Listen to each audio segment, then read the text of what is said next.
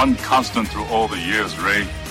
Beyond the Game. The ladies are digging my sweet bass. That's the dumbest thing I could think of. Our formula is this. We go out, we hit people in the mouth. You like that? You like that? That is a career ender, just like this show. You're already famous in Rochester, but watch out, world. It's a faith-based sports radio program. We would be honored if you would join us.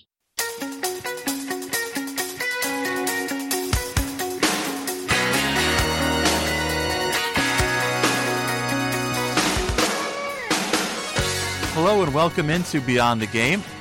One more time, this is Zach Barletta filling in for Rick Benson. The Buffalo Bills got a little carried away this week, traded him to the Cleveland Browns, so next week they will have figured out that he's not a football player. He'll be back, but for now I'm filling in along with my brother Spencer. Speaking of the Cleveland Browns, part of the show was recorded before the free agent signing period opened, so a little bit of the show will probably be outdated by the time that you hear it. That's okay, you can just laugh at how hilariously bad our predictions are. As I just mentioned, with me on the studio line is my brother Spencer Barletta. Spencer, how are you doing today? Doing really well, man. Happy to be back. I am getting over what the wordsmiths are calling the crud. Little sick this last week, but doing okay, rearing and ready to go for another show. Glad that you have joined us. If you're listening, we are glad that you have joined us as well. Let's jump right into it. Sad to have to start with kind of a bummer of a news story, but I'm sure you've heard by now that former Bills quarterback Jim Kelly, his cancer has returned for a third time. Gosh, I remember being a little kid and going to Bills games and seeing Jim Kelly, and it was the end of his career, and he wasn't the quarterback that he used to be, but I'll always have those memories of watching him quarterback the Bills, and he's a big part of my life and my childhood, and I wish him all the best, and it's really unfortunate. For me, he's always been one of the greats that has kind of gone before, so to speak.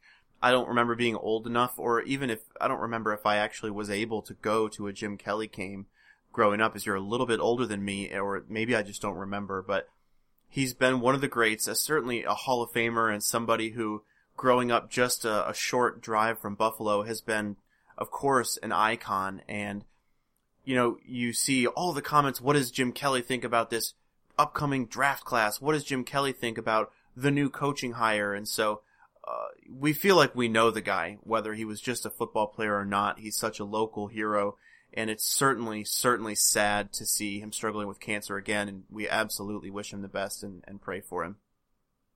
Absolutely, and, I'm going to go out on a limb and say that you haven't watched him play, because I believe his last season was when you were 3 years old.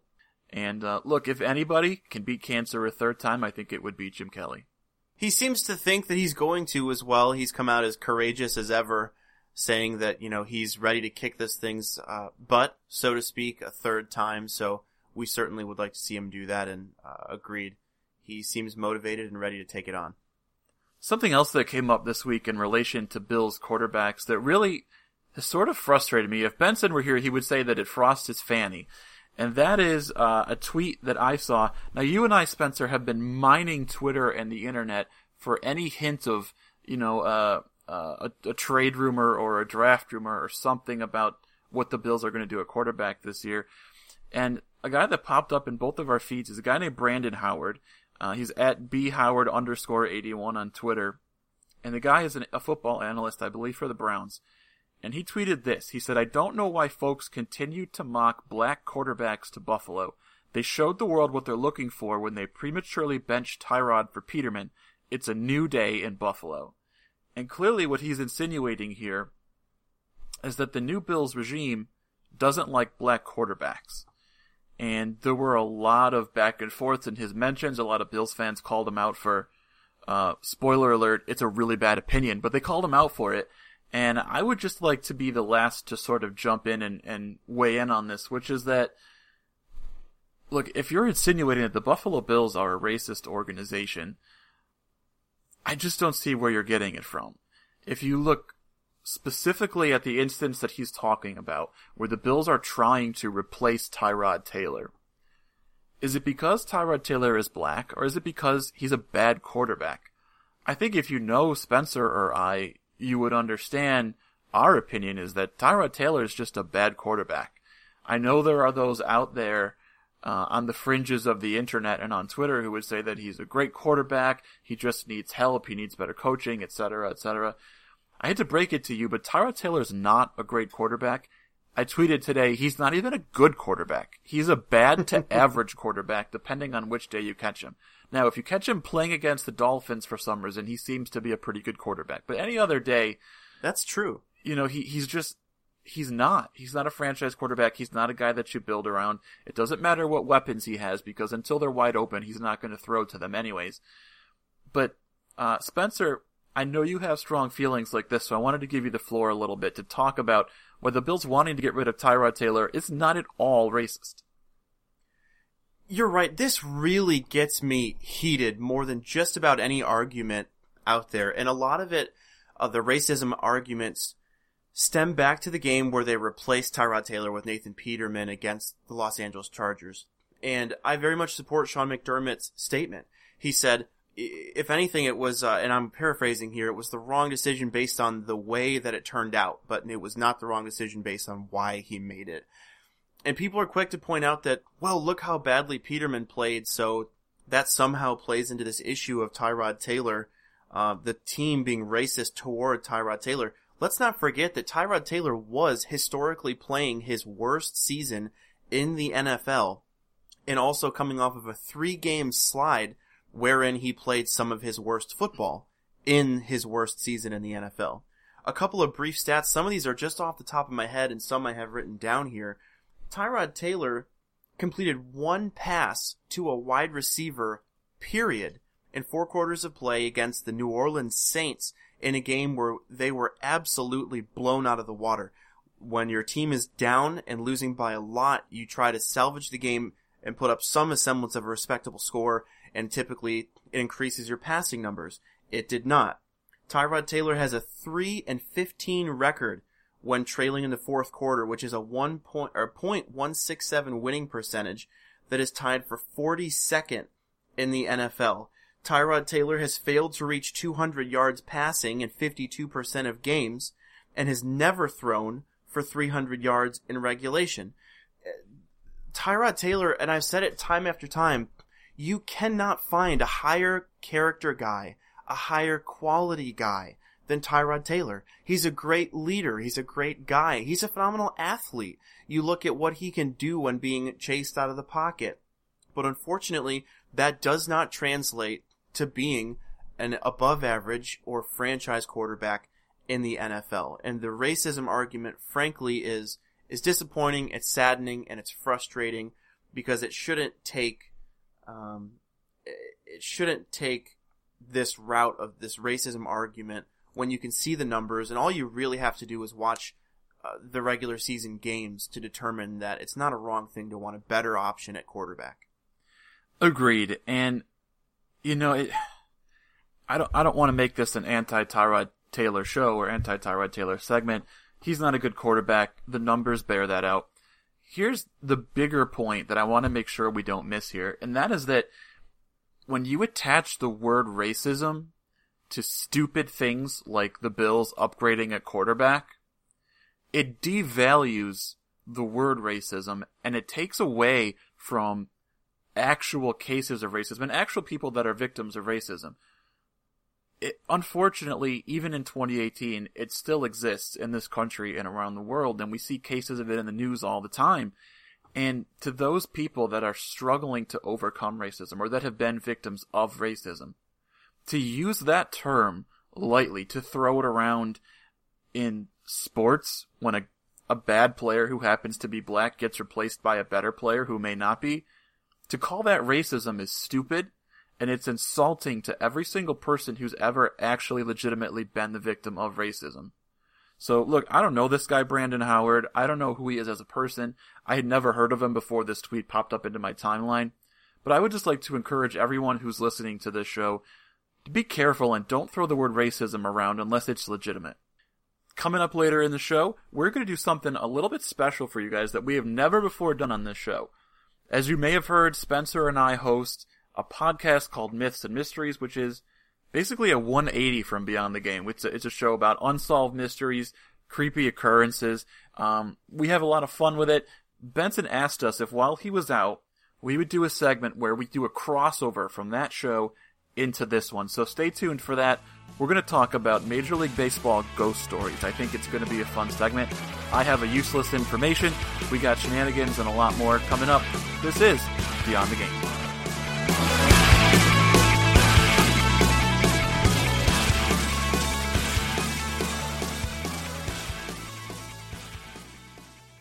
Do you know an athlete whose participation in athletics is vital to their college choice? Then consider telling them about Roberts Wesleyan College. Hi, I'm Dr. Dina Porterfield, president of Roberts. We field 17 varsity sports and offer the only NCAA D2 program in Greater Rochester. Our teams have won 6 conference titles and reached 3 NCAA national championship appearances. Help the athlete you know to take their game to the next level. Visit roberts.edu. When I have a home remodeling project, whether interior or exterior, I call McAfee's Remodeling Company. Family owned for nearly 2 decades, McAfee's Remodeling Company is a name I trust. Mike McAfee put a new bathroom into my house 3 years ago, and I'm still getting compliments on it every time someone comes over to visit. Mike and his crew are experienced and professional, and you'll be thrilled with their work. So give McAfee's Remodeling Company a call today at 402-1070. That's 402-1070. Or visit them online at McAfeeRemodeling.com.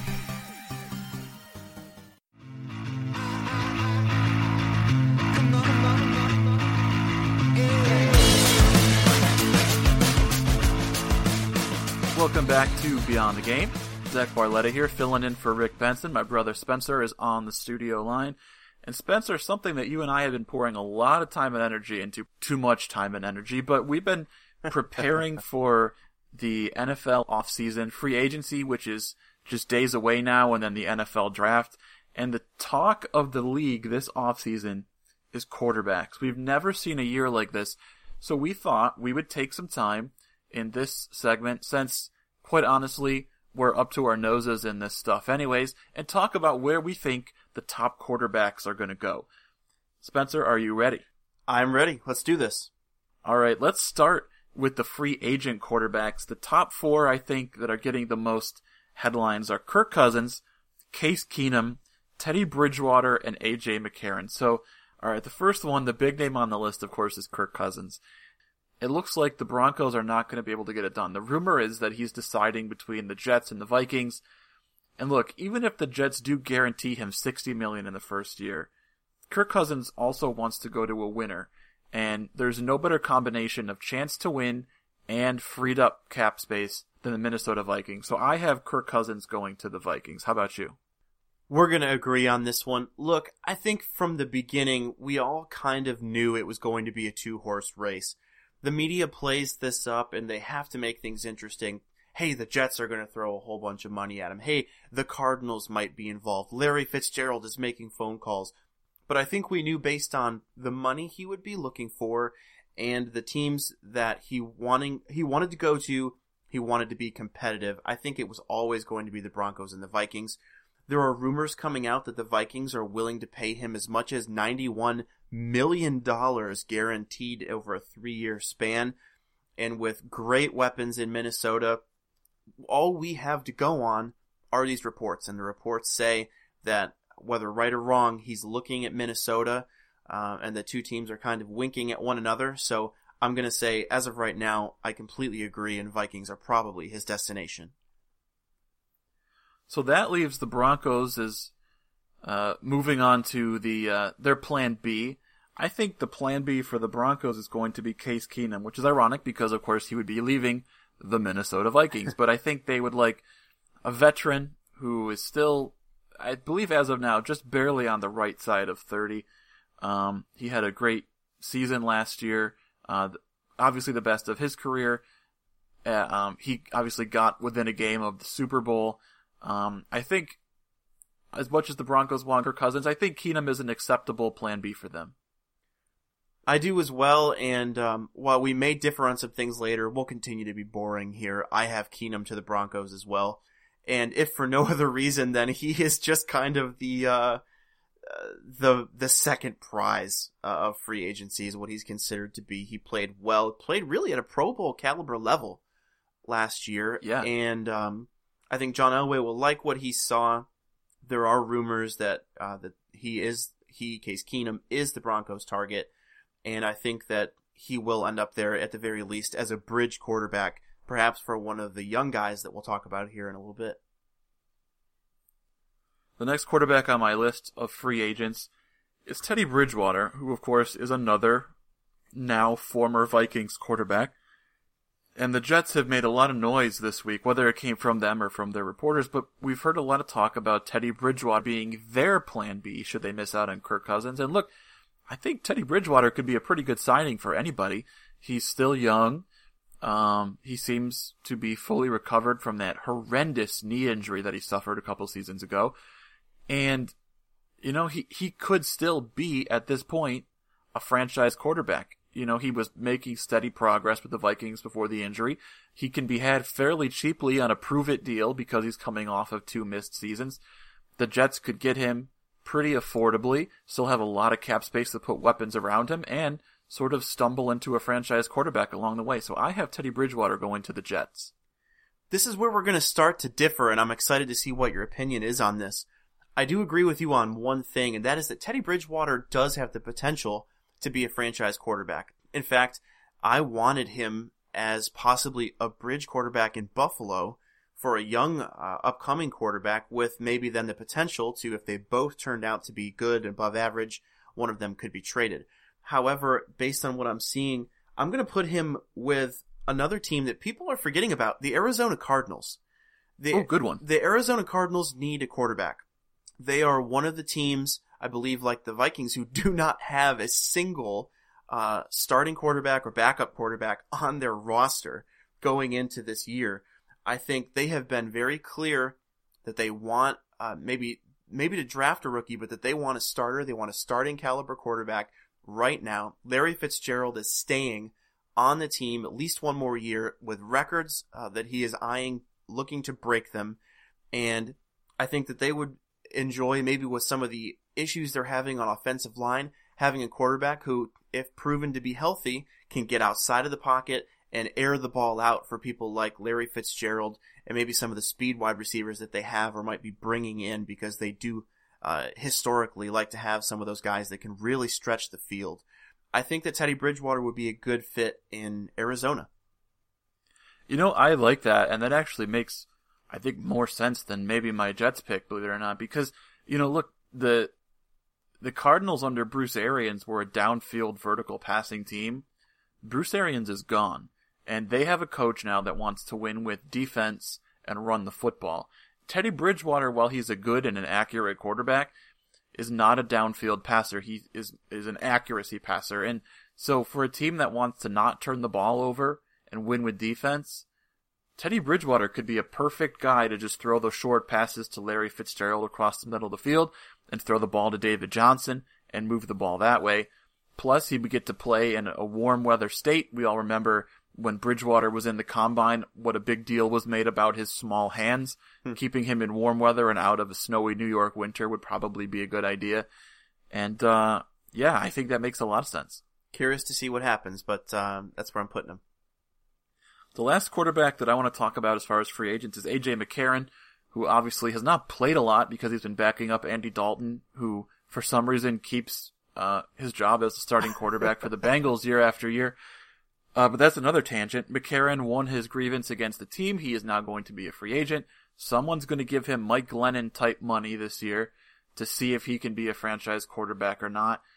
I put him with the Browns, and simply because the Browns have a history of making bad choices at quarterback, and they tried to trade for him at the deadline, so he seems like a Cleveland special to me. Doesn't it just seem to fit the whole Cleveland narrative that they attempted to give up multiple picks for a guy who ends up being a free agent just a few short months later?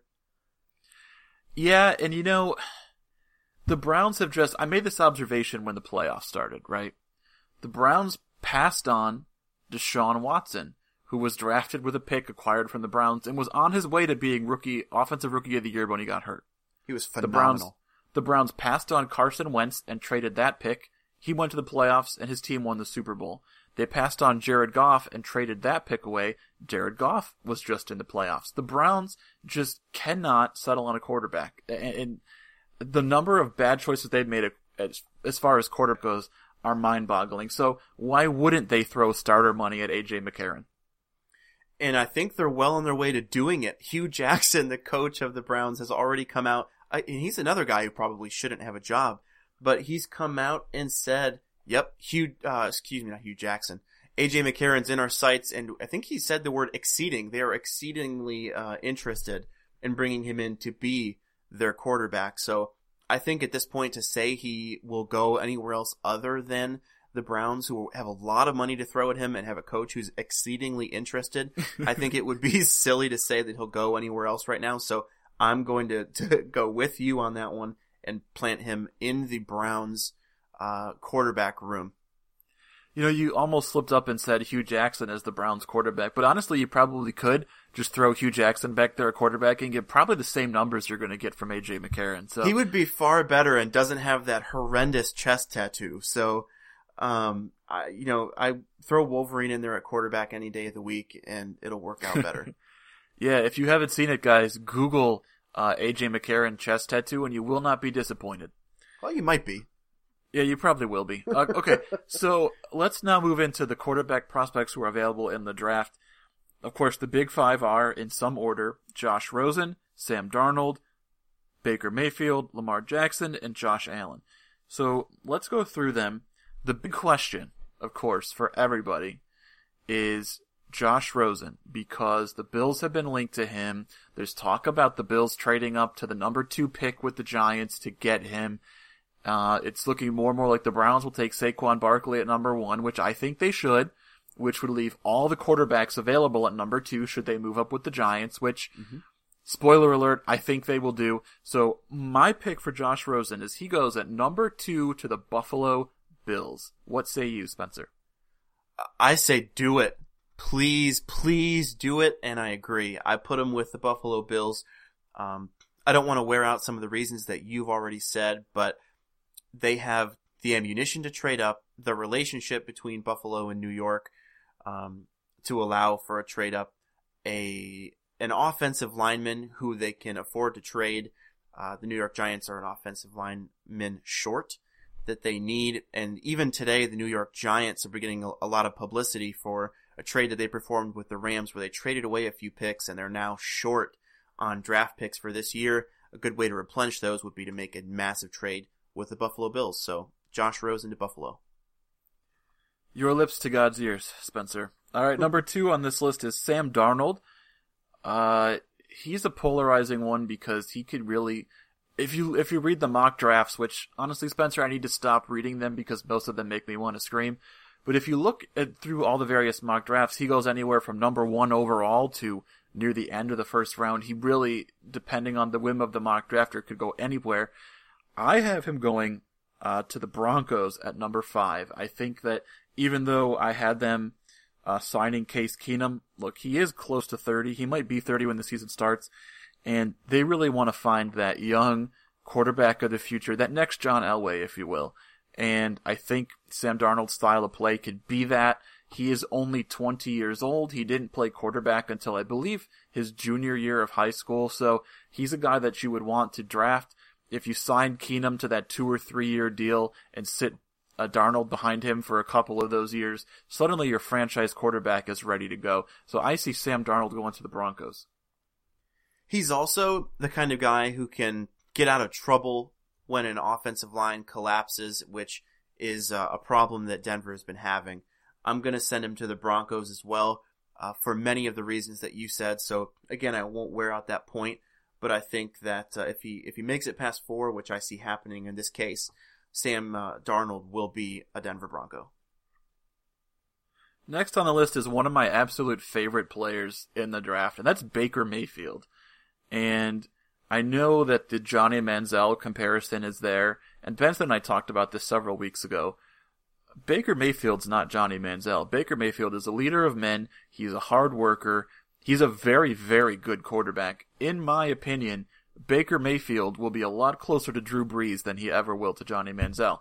That's another tangent. I could spend the rest of the show talking about Baker Mayfield, but I have him going in a trade-up. I actually did a mock draft today, and I had the Dolphins trading up to number 3 with the Colts to take Baker Mayfield, which pains me to say because that puts him in the Bills division and gives one of our main rivals a franchise quarterback, but I have Baker Mayfield going to Miami. Let me twist the knife just a little bit more for you then. I've got him going to the New York Jets. Oof. I've heard rumors recently of that possibly happening, and Mel Kiper, I think, even coined the phrase Broadway Baker.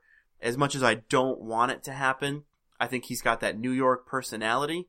I think that he could very well be there at 6, immediately going after Sam Darnold, and the Jets are going to be desperate for a quarterback that they have not had in a few years. I believe that Todd Bowles will be coaching for his job, and I just think that Baker Mayfield is a darn good quarterback, regardless of maybe some of his cocky attitudinal issues that you may or may not like. So I'm going to put him with the New York Jets at pick number 6. See, that doesn't actually bother me at all, because if Mel Kiper predicted it, then there's no way it's going to happen. Even the blind squirrel, I guess, but let's hope that it's not that one. Yeah, I don't want to hear Broadway Baker ever again. Let's move on to another one of my very favorite prospects in this draft. That's Lamar Jackson. I also think that Lamar Jackson will be a very, very good NFL quarterback. If you watch him, he just looks like a slimmer right-handed Michael Vick, but with more emphasis on downfield passing. I love him. He's a great prospect. I've seen him falling to the second round in mock drafts, and I don't understand why. I have him going to the Jacksonville Jaguars. Look, they just extended Blake Bortles, but I don't think anybody is convinced that Blake Bortles is a franchise quarterback. I think Lamar Jackson goes to the Jaguars to sit behind him, and I think by the end of the year, he may be their starting quarterback. I think that the Jacksonville Jaguars are a perfect fit for Lamar Jackson. That being said, I don't think he's going to make it that far. I have Lamar Jackson going to the Dolphins at pick 11, or perhaps just a little bit before pick 11 if they're interested in moving up. The Dolphins have not been shy about the fact that they are maybe interested in taking a quarterback if the opportunity presents itself. They've also not been shy about the fact that Ryan Tannehill is supposed to be their quarterback this upcoming year. So I can see a scenario where they allow Tannehill at least one more year before they get out of his contract. They snag Lamar Jackson, who has some certain similarities, the ability to move outside of the pocket, to scramble, and a far better arm than Ryan Tannehill has, and I honestly think has the ability to be a far better quarterback than Tannehill does, and can also get the ball down the field to the likes of Kenny Stills and Devontae Parker. So I think that the Dolphins, they've been in the bushes. People have been talking about them maybe being in the quarterback market. I don't know that Lamar Jackson will get past them at 11. That's really interesting, and that would absolutely break my heart if Lamar Jackson went to the Dolphins and was in the division, because I love that kid. I think he's going to be a great NFL player. The last of the top 5 quarterbacks, the potential first-rounders, is the kid from Wyoming, Josh Allen, who is incredibly talented and physically gifted as he is. I want nowhere near Buffalo. He's probably going in the first round. I have him going at the 4th overall pick to the Cleveland Browns. What say you, Spencer? I am right there with you. Almost the exact same scenario. Either pick 1 or pick 4. Josh Allen to the Browns. And other than the fact that rumors have been coming out saying that they're interested in him for some time, Ken Dorsey, the general manager of the Browns, also was a part of selecting a certain other young quarterback named Patrick Mahomes, who was another raw prospect with a ton of potential and a cannon on his arm. So I'm thinking history might be bound to repeat itself with Ken Dorsey in Cleveland. I think it makes sense. That is our top quarterback landing spot predictions. Of course, now that we've said all of these and they're recorded and they're airing on the radio for posterity, they will all be wrong and we will look like idiots. But that's what we think as far as landing spots for the top quarterbacks. Stay tuned. You're listening to Beyond the Game.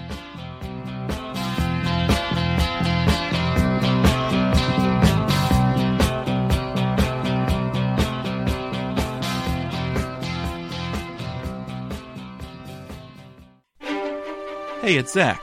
If you're a fan of unsolved mysteries, mythical monsters, murder whodunits, or just podcasts in general, check out my other show, the Myths and Mysteries Podcast. Every 2 weeks, my brother Spencer and I tell fascinating stories about topics like the Bermuda Triangle, JFK's assassination, chupacabras, serial killers, and more. You can find us by searching for Myths and Mysteries on iTunes or Google Play, or on our website, mythsandmysteriespod.com. Don't forget to click subscribe and leave us a review to let us know what you think.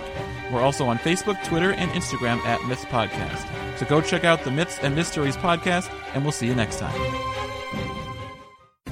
Are you a fan of March Madness? The Red Hawks are, and Roberts Wesleyan College will be hosting the East Coast Conference men's and women's basketball tournament this year. Plan to attend the semifinals on Saturday, March 3rd, and championship Sunday on March 4th, as teams compete to punch their ticket to the NCAA D2 National Tournament at Roberts Wesleyan College, Rochester's only NCAA Division II athletic scholarship program. For all your Red Hawks information, visit robertsredhawks.com. Roberts Wesleyan, make it yours.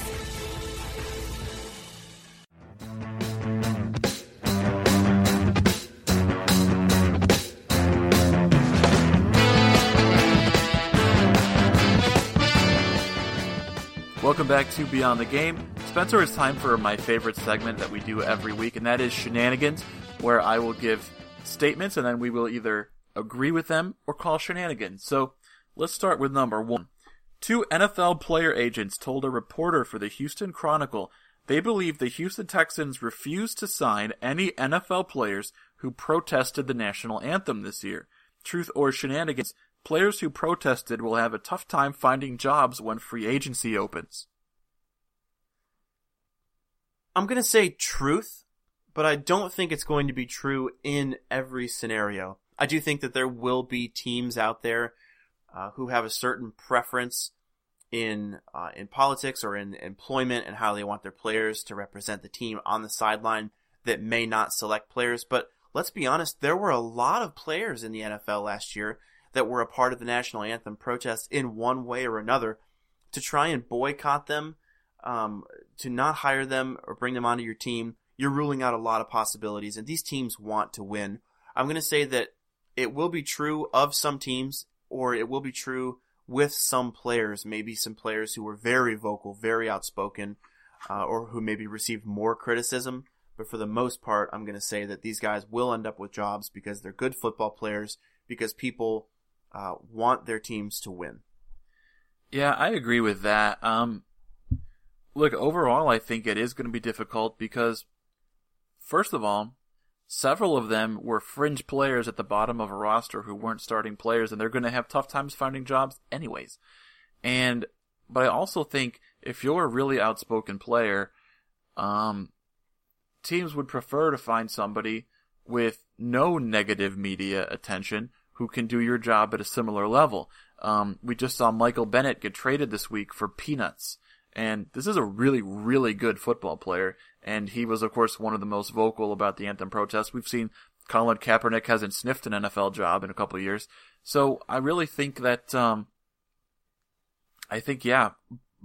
overall, they're going to have trouble finding jobs. If you are an elite talent, you will find a job. But otherwise, I think it will be tough. Number 2, truth or shenanigans. The Buffalo Bills are specifically signing free agents like Ray Davis and Chris Ivory, who were cut by their teams, to fill roster holes so that they can trade a draft pick package to move up and draft a quarterback. Well, Spencer, I think you already know my opinion on this because I have already said in the last segment I believe the Bills will trade up to number 2 with the Giants and draft Josh Rosen, and I will pass out from joy. But yeah, I think that, look, if you're the Bills, you can sign players who were cut by their teams. You could sign them before the free agent starting period opens, like they have been doing. They don't affect your compensatory pick formula, so you can still potentially add extra picks in the future when some of your players leave. And the more players you can sign to fill holes for a low dollar amount, the fewer draft picks you need to use on filling those holes, so therefore the more you can trade away and move up. So, yes, I agree. Me as well. Look, I like the signings either way, I think. These are okay signings. They fill positions of need cheaply, and they fill positions of need to a level that is better than what we had last year or equal to it. So then the question is, why do we replace them in free agency when maybe you could get a great young corner late in the draft or a great young running back late in the draft? I think it is because they want to have as many picks as possible to make that trade up. So as of right now, it makes sense to me. I'm going to say it's true. Sticking with football, number 3, the Pittsburgh Steelers have officially franchise tagged running back Le'Veon Bell, who has previously said that he'd rather retire than play on the tag again. Truth or shenanigans, Le'Veon Bell will remain a Pittsburgh Steeler. I'm going to say it's true for one more year. I think that Le'Veon Bell has come out and said, hey, I will play this year. I'm not going to retire. I'm not going to sit out the whole year. He probably will sit out for a few games maybe. That seems like his annual ritual at this point, to sit out a few games, hold out. But I think that after all the contract negotiations that have gone on, they've not been able to get an agreement in place. I don't see his opinion changing on what he wants, and I think that the Pittsburgh Steelers will at some point decide that, hey, we'll take a shot on another young gun in the draft with a lot of young running backs coming up and doing so well out of the draft that they don't want to pay him really honestly what I think he's probably worth. So yes, I think he will be a Steeler for 16 plus more games. I agree with that, with everything that you said. I think that eventually, look, they don't want to spend that kind of money on the running back position. They just don't, or they would have by now. Now there's a potential for it. They did just redo Antonio Brown's contract, and they're going to save something like $9 or $10 million in cap space this year. So maybe they're getting ready to re-sign Lev Bell, but I think you're right. I think that they'll give him one more year under the tag, and then like Kirk Cousins this year, he'll hit the market next year, and somebody will back up a Brinks truck for him, and he'll be a former Steeler. So maybe look for the Steelers to pick a running back in the draft this year, but I agree. Number 4, Sammy Watkins and Allen Robinson are both set to hit the open market after neither young stud wide receiver was franchise tagged. Truth or shenanigans, the Bills are in play for one of those two top wide receivers. Spencer, what do you think? My heart says that I wish that they would be, but I think I'm going to have to say shenanigans just based on how the team has been handling things. I think that they have other positions of need. For example, defensive tackle, obviously quarterback, linebacker. They do have a need at wide receiver, but even Allen Robinson, coming off of a knee surgery, has the potential to be way more expensive than what Brandon Beane and Sean McDermott have been acting like they want to pay on any one position, just because of the number of teams that will want him. I personally think it would be a good idea, especially because I think that we are going to get a young quarterback to surround him with high talent, but I don't know that they're going to be willing to give the amount of money that one of those guys would demand. So I will say shenanigans, although I wish it was not. I'm with you. I would love to see Allen Robinson in a Bills uniform catching bombs from Josh Rosen. That would be fantastic. But I really think that this offseason has played out in the exact opposite scenario of what you would need. If the Bills were going to use all of their draft picks to fill roster holes, then they could afford to use their open cap space on a top player like an Allen Robinson or a Sammy Watkins. But the Bills have opted to use their free agent money to fill the roster holes, which is not going to leave you a lot to drop on one specific player. So I think the Bills will add a wide receiver, but I think it will be through the draft or maybe a lower tier free agent. As much as I would love to see one or both of those players in Buffalo, I don't think it will happen. Last but not least, switching to baseball, the Arizona Diamondbacks are bringing back the bullpen cart. So their relievers will now ride in from the bullpen in a golf cart the way players used to back in the day, rather than jogging in from the bullpen. Truth or shenanigans, every MLB team should bring back the bullpen cart. What do you think? Heck yeah, man. I gotta say, in some situations, I'm for it. If you haven't seen, I think you've probably seen a picture of what the new golf cart looks like. It's a big Diamondbacks hat on the roof of the golf cart, and the two front, posts that hold the roof up are baseball bats. It looks really cool. It's fun. The only situation where I don't want to see it is when the closer comes in.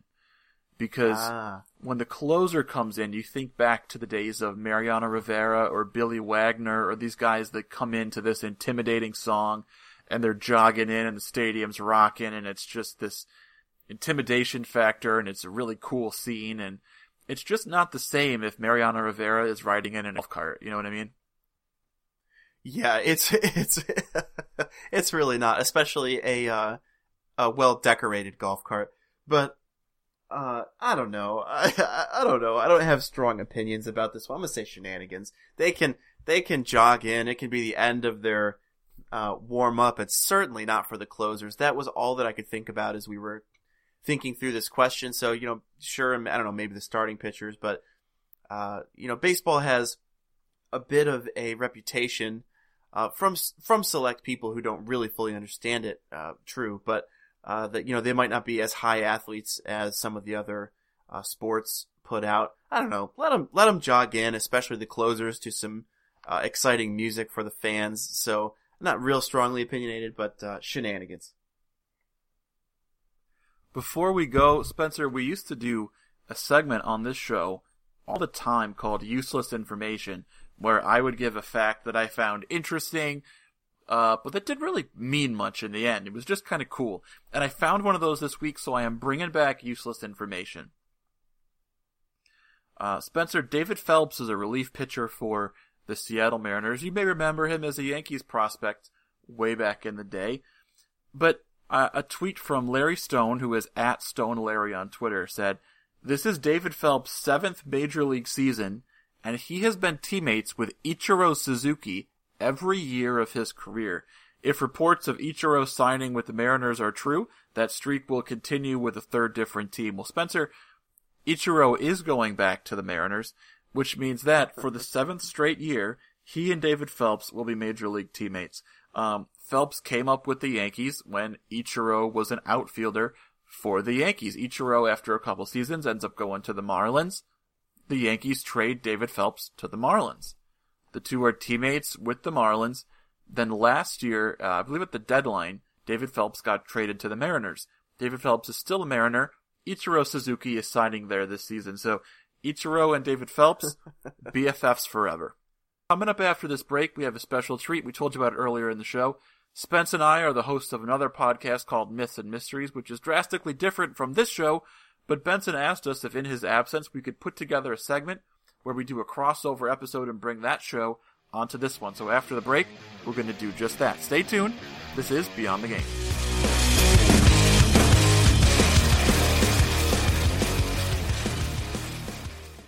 Do you know a high school athlete looking for a D2 college? Hi, I'm Dr. Dina Porterfield, president of Roberts Wesleyan College. We're proud to be a serious athletic school with great opportunities for serious athletes. In fact, we have the only Division II athletic program in the area. Our many varsity programs range from basketball, tennis, and cross country to track and field, golf, volleyball, and soccer. Tell the young athlete in your life about Roberts. Visit roberts.edu. It took me a long time to be able to say Chandler has cancer, because that is such a scary word. When St. Jude finds something that works well with a certain cancer, they share that with everybody. And knowing that we don't have to pay for all of the medical expenses, that's huge. We just have to worry about helping Chandler, and he's just my heart. St. Jude Children's Research Hospital. Finding cures, saving children. Learn more at stjude.org.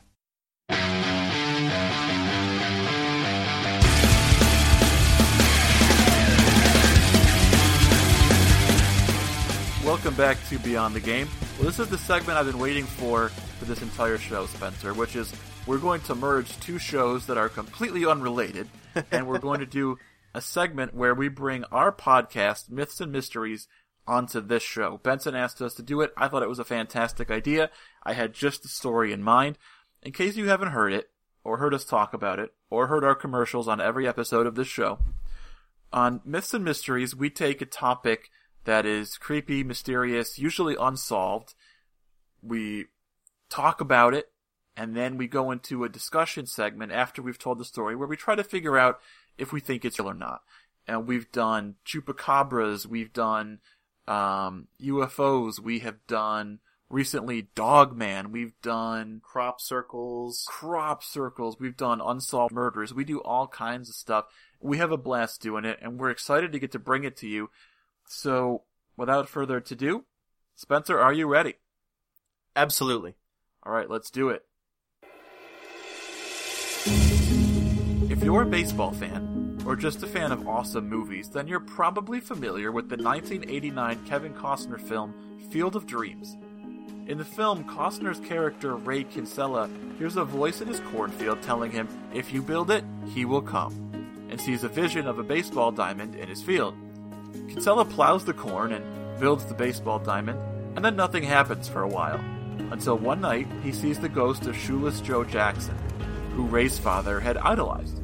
Shoeless Joe's ghost goes on to bring the spirits of other old-time ball players to the field until, by the end of the film, there are enough ghosts that they are playing full games of baseball. Field of Dreams is fun, and Ray Kinsella's reunion with his father's spirit is heartwarming. But it's not the only ghost story associated with Major League Baseball. In fact, there are a lot more. Because for decades, professional ball players have been seeing some ghosts of their own. If you build it, he will come doesn't just apply to that baseball diamond in Ray Kinsella's cornfield. Apparently, it also applies to some creepy old hotels. You're listening to a special Beyond the Game crossover edition of Myths and Mysteries.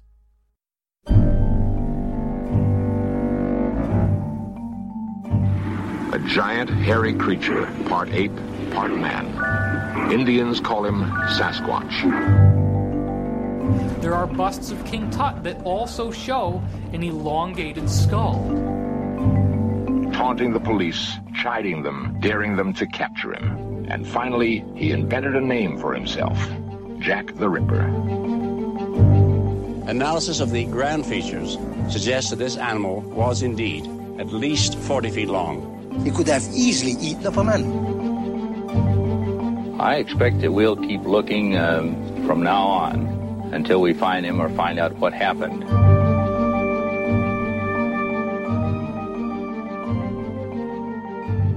When I started researching for this, I vaguely remembered an old article I'd read in the past about a hotel in Milwaukee that some MLB players refused to stay at because of their creepy experiences with ghosts. A quick Google search revealed that this wasn't an isolated incident. Ball players across the country in both the major and minor leagues have had unforgettably spooky encounters in their hotel rooms.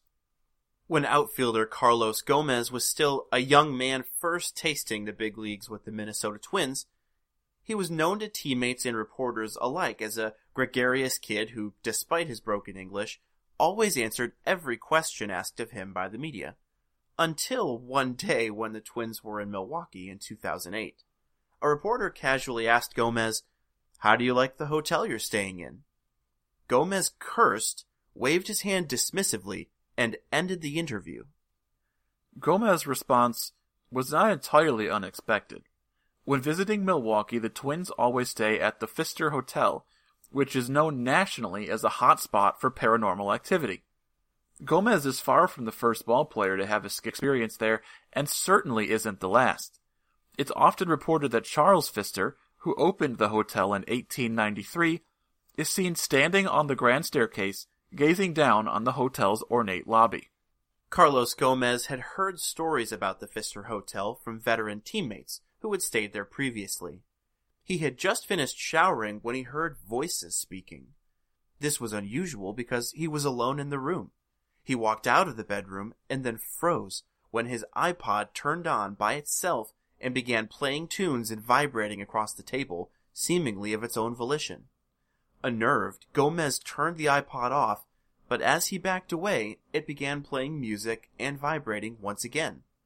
Gomez left the room immediately and went downstairs, still carrying his pants and shoes, and took a cab to the ballpark. Once there, he relayed his experience to Jerry White, who was then the Twins' first base coach. White told Gomez that he had stayed up all night, finally falling asleep at around 6 a.m. when sunlight began creeping in the window. Gomez and White are not the only players to experience supernatural events at the Pfister. Most players will agree that the Pfister in Milwaukee is by far the most haunted hotel they've experienced. Outfielder Giancarlo Stanton compared it to Disney's Haunted Mansion attraction.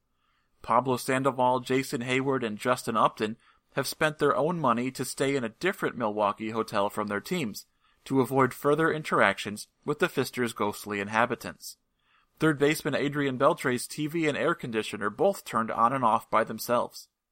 Infielder Brendan Ryan saw a ball of light fly through his room. Outfielder Mike Cameron said multiple players have woken up suddenly in the night, sensing a presence close by in the dark. He also said that locked doors have been known to unlock and open themselves while the players are asleep. Some people were even unlucky enough to have paranormal experiences in more than one hotel. White, the aforementioned first base coach, said that the Pfister Hotel was only the second creepiest hotel he'd stayed in. The number one honor belongs to the Renaissance Vinoy in St. Petersburg, Florida. The Vinoy was beautiful when it opened its doors in 1925, but eventually fell into disrepair for nearly 2 decades before being restored and reopened in 1992. In 2003, the Boston Herald ran a story recounting a tale told by relief pitcher Scott Williamson, who said, "I was asleep on my stomach, and all of a sudden it felt like someone was pushing down on my back and I couldn't breathe. I thought maybe it was a cramp or something, but then I rolled over and looked over at the window, and there was this guy standing there. It was a guy wearing old-fashioned clothes, like something you might see in the 1930s or 20s. He had a top hat, and he was just looking right at me. I jumped up and turned on the lights, but he was gone." It would be bad enough to have just 1 or 2 haunted hotels, but there are many accounts of hauntings at various hotels all over the USA. Former Indian slugger Travis Hafner had his bed shaken by an invisible force at the Partridge Inn in Savannah, Georgia, as a member of the minor league Sand Gnats. Baseman Carlos Pena said he could never sleep at the Shoney's Inn in Bossier City, Louisiana. Former Texas Rangers infielder Michael Young had an experience, but said he found a way to deal with it. Said Young, "A couple years ago, I was lying in bed after a night game, and I was out. My room was locked, but I heard these footsteps inside my room stomping around. I'd heard all these stories about this hotel, so I was wide awake at that point. And then I heard it again, these footsteps on the floor, so I yelled out, 'Hey, make yourself at home, hang out, have a seat, but do not wake me up, okay?' After that, I didn't hear a thing for the rest of the night. I just let him know he was welcome, that we could be pals, that he could marinate in there for as long as he needed to, just as long as he didn't wake me up." Whatever these ball players are seeing and experiencing, be it a genuine supernatural encounter or a prank by clever teammates, they believe in it. It's affected them to the point that they're willing to talk about it on the record.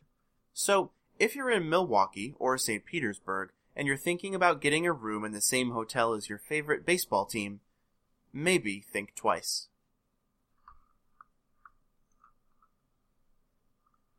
Well, Spence, those are some pretty fun stories, right? I love things like this, and it actually seemed like a kind of a seamless transition from our other show, which is, mysterious and intriguing and true crime related, to sports world. It translated kind of nicely, I think. I think so. Now look, a lot of the stuff that these players are talking about can be pretty easily debunked, right?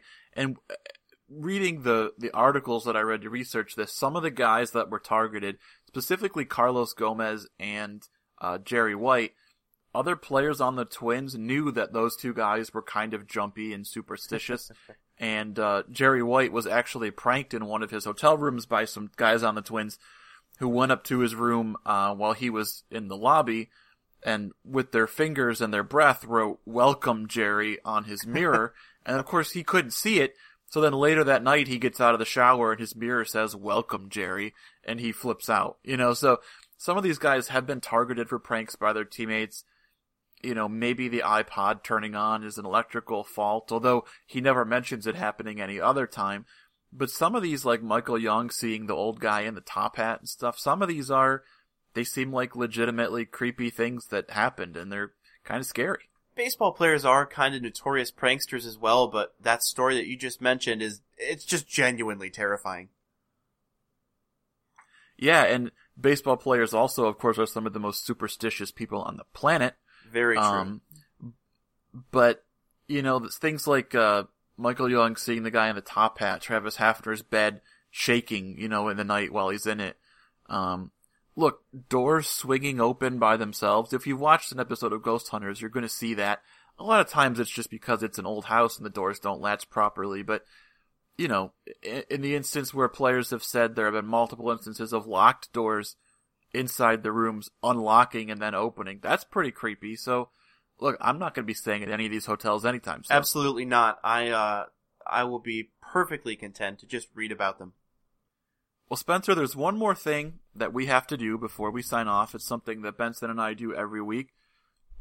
There's a lot in the world of sports that we talk about that's negative, like, unfortunately, the things that we opened our show with. So we like to try and end the show with something that is positive that we saw in the sports world that we really liked this week. So what I'm going to go with for my You Like That this week, linebacker Shaquem Griffin.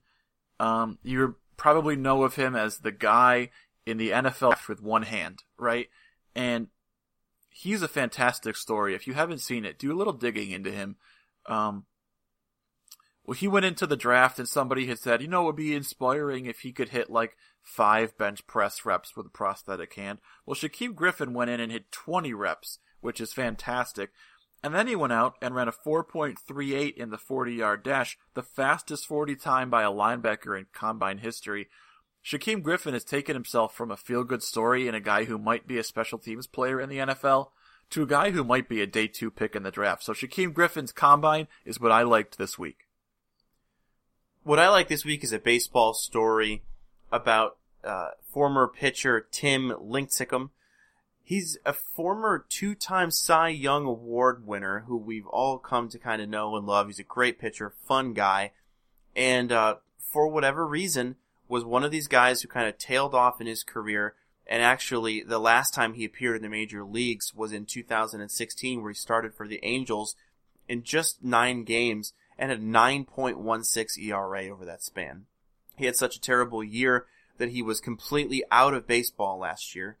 I'm a guy who loves second chances. I think that from what I know of the Beyond the Game program, it's a show that loves second chances. And so what I like this week is the Rangers officially signing Tim Lincecum to come back and pitch again this upcoming year. He's been working very, very hard to get his body in shape, to get his pitching back on the line. So I certainly wish him the best, and that's kind of a story of redemption and second chances for Tim Lincecum is what I like this week. I agree. Baseball's a lot more fun when Tim Lincecum's in it. Big game Timmy Jim is back in baseball. Well, that's going to do it for this episode of Beyond the Game. We thank you for listening in along with us. You can find us online at btgprogram.com. We're on Twitter and Facebook at btgprogram. Thank you for joining us. Next week, Benson will be back, so I will see you then. Have a good one, everybody. Be good this week.